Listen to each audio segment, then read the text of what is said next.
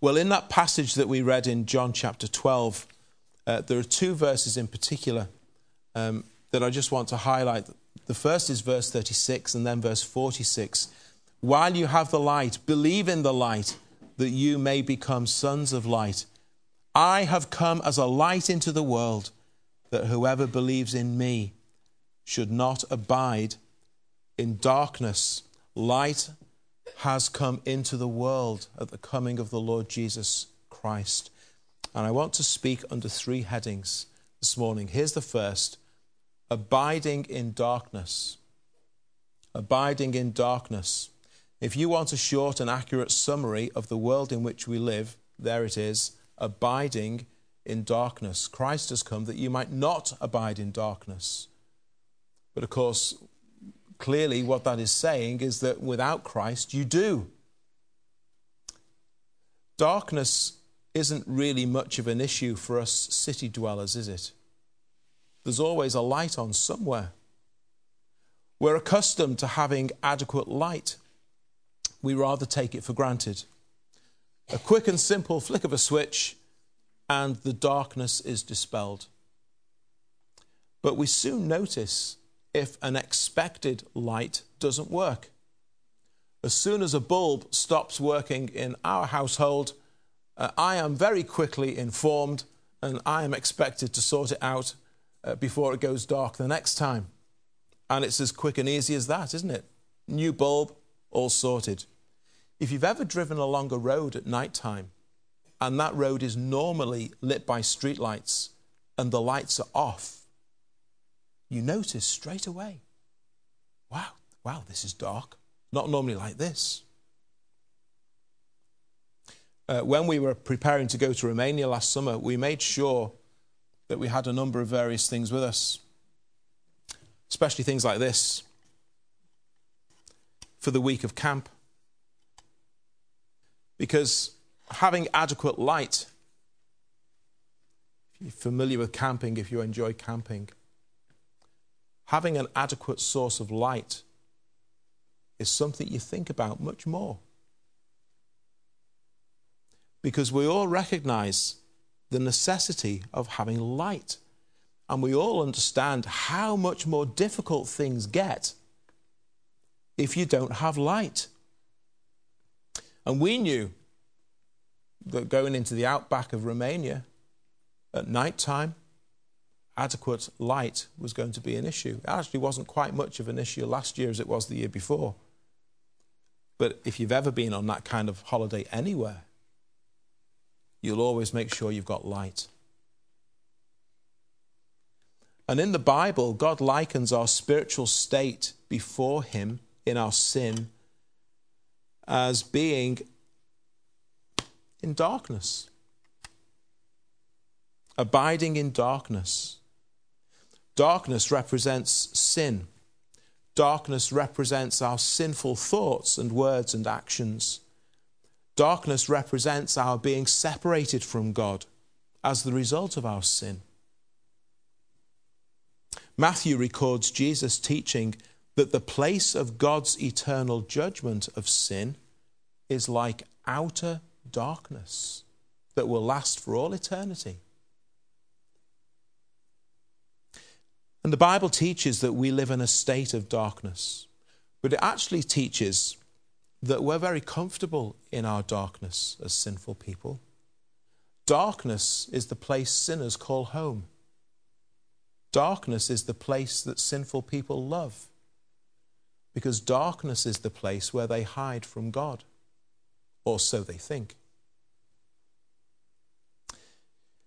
Imagine if we drew over those blackout curtains across those windows, if we closed the door, turned out the light, this room would be plunged into darkness. Outside there is light, but in here there will be only darkness. And that's a really significant thing. We live in a dark world in the sense that the world around us is dark. The world around us is full of evil and wickedness. You know that. You see it every day. And you hear stories about how it's being demonstrated every day. But we live in a dark world in another way.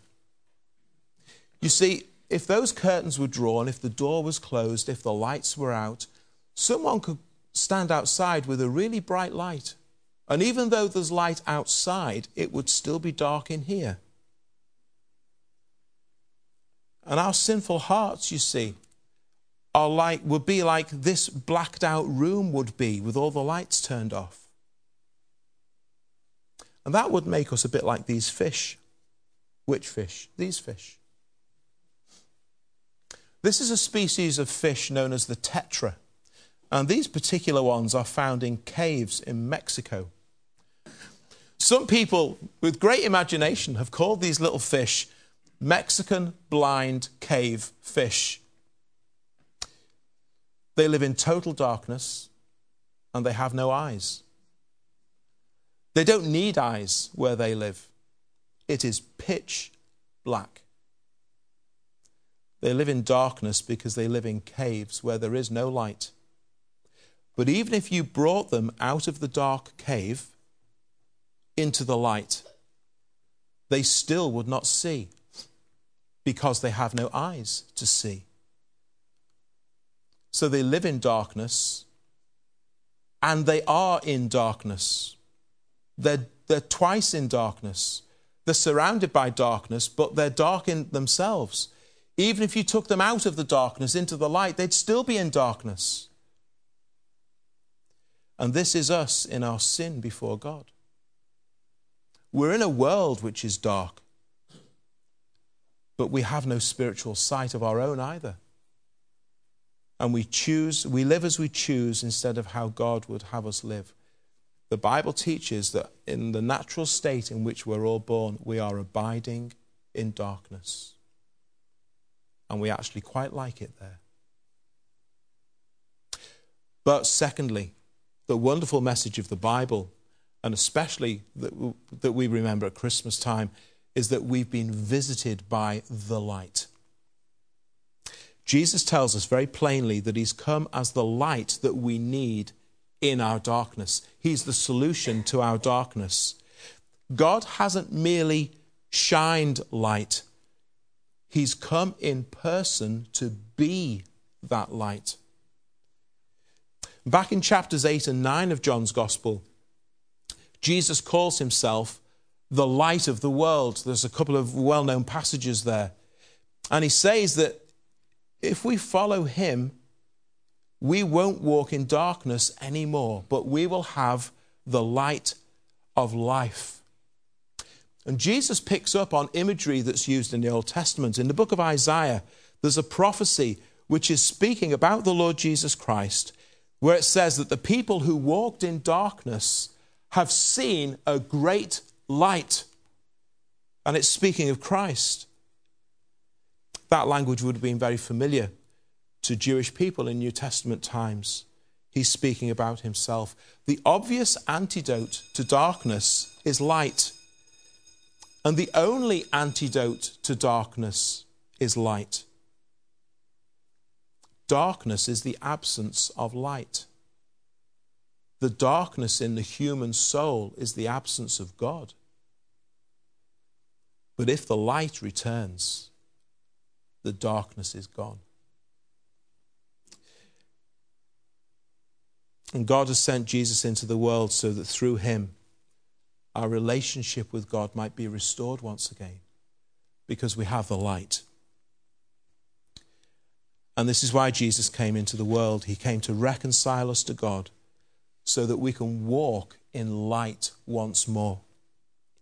And what does that mean, to walk in the light? It means to have the reality of knowing God, of loving God, and to live a life which reflects the goodness and the kindness and the grace of God, and to live a life in obedience to the Word of God, to live lives of truth and purity and integrity in this world. And it's interesting to remember, in Psalm 119 and verse 105, we're told that God's Word, the Bible, is also like a light, a lamp for your feet and a light for your path, in order that you might walk God's way. and see clearly the path that you should tread as a Christian believer. Light to live as God would have us live. So the light's come into the world.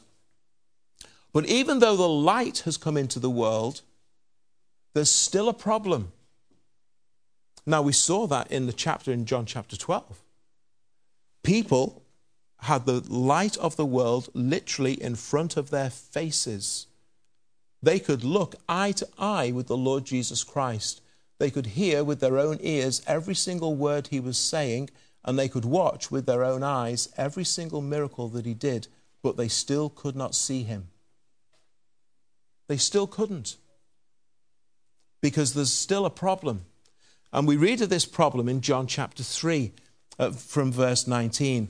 This is the condemnation, that the light has come into the world, and men loved darkness rather than light, because their deeds were evil. For everyone practicing evil hates the light and does not come to the light, lest his deeds be exposed. So the fact that Christ is there on its own is not enough. Now, you might imagine it should be, and it would be, but it isn't. More is required. The problem of our sin is deeper than we like to think it is. The problem of our sin is deeper than we think it really is. There's an issue here. Jesus has come as the light, but everyone turns away and chooses to remain in the dark. Was Jesus wasting his time? Well, thankfully, no, because in John 12:46 we have a promise. Whoever believes in me will not abide in darkness. Whoever believes in me will not abide in darkness. And so finally, let's just think about what it means to be released from darkness. What a wonderful thing it is to be released from darkness. And how can it be that I can be released from darkness? In my sin, when I'm confronted with the light of the gospel, when I'm confronted with the light of Christ, my natural inclination in my sin is to turn my back. What makes the difference? What will make me turn around? What will make me go to the light instead of running away from the light, which is my natural reaction in my sin? Well, God's answer to our natural dislike of the light is that he moves within us by his own power. By means of the Holy Spirit, God changes us, and God himself redirects us. Here's what Paul says in 2 Corinthians. He says, it is the God who commanded light to shine out of darkness, talking about the work of creation back in Genesis, who has shone in our hearts to give the light of the knowledge of the glory of God in the face of Jesus Christ. God has directed his light specifically at you, and he has made his light penetrate you so that it reaches into your heart and into your soul. It's like what Peter says in 1 Peter 2. You're a chosen generation, a royal priesthood, a holy nation, God's own special people, that you may proclaim the praises of him who called you out of darkness into his marvelous light. And God does something effective and effectual in you to draw you to himself. Imagine again for a moment that this room is in darkness, okay? The curtains are drawn, the door is closed, the lights are off.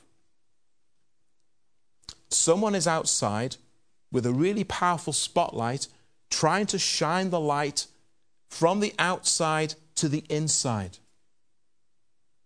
And it makes no difference. It just can't penetrate these walls. Nothing gets through.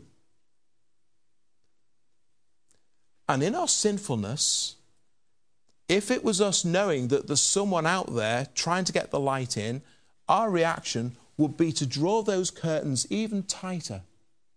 It's not coming in here. That's our sinful reaction to the light. But then the door opens and someone comes in with a huge lantern, and the whole of the room is flooded with light. And that's what God does in the heart of a sinner. Our natural inclination is to turn away from the light and to reject the light. But God opens the door and comes in and shines the light within us. And everything changes. Everything changes from that point onwards. Because the light now isn't just something out there. The light has been brought in here by God. God has actually penetrated my soul with his light. That's what God does.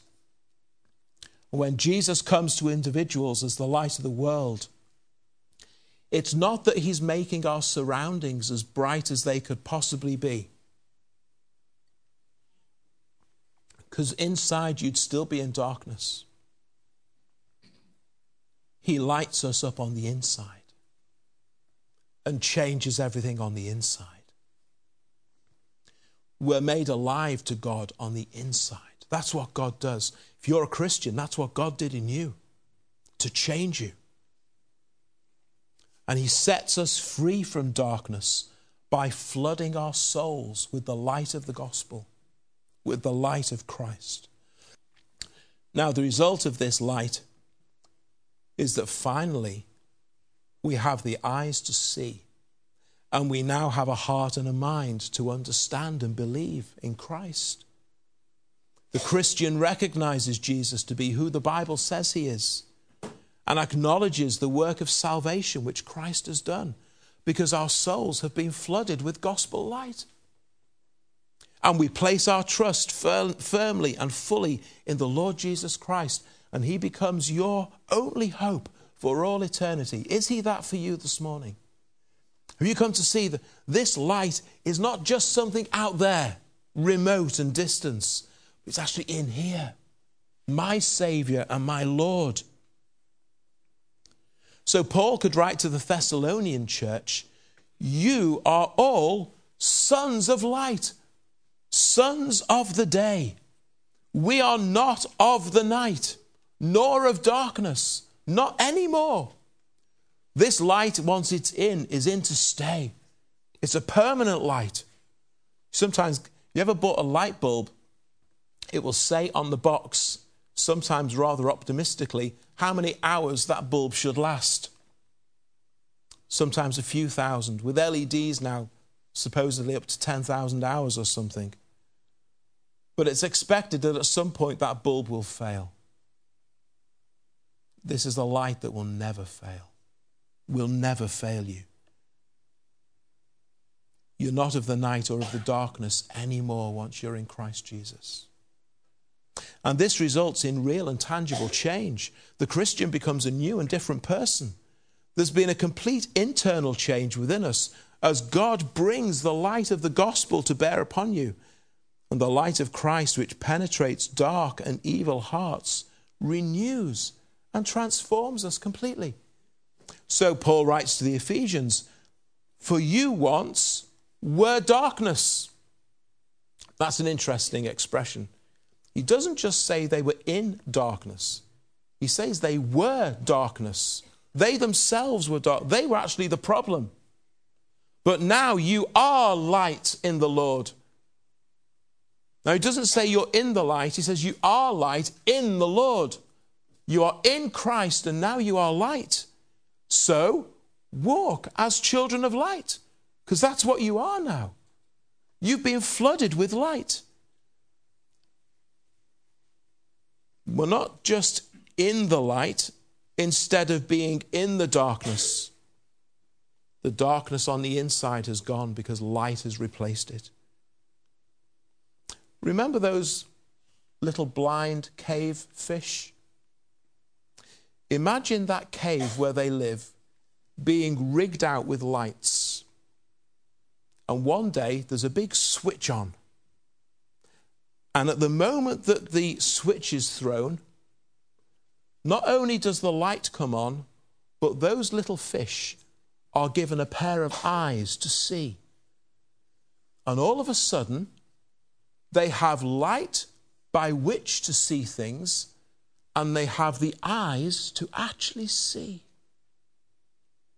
That's what God's done for you. That's what God will do for you in Christ. He gives light so that things can be seen, and he gives you the eyes so that you can see. Now, if we could do that for those little fish, their lives would never be the same again. And in Christ Jesus, yours will never be the same again either. Jesus said he's come as light into the world. And if you believe in him, and if you do believe in him, you'll be brought out of the darkness, out of the depths of sin, and into his light to have his life forever. That's the glorious message of Christmas.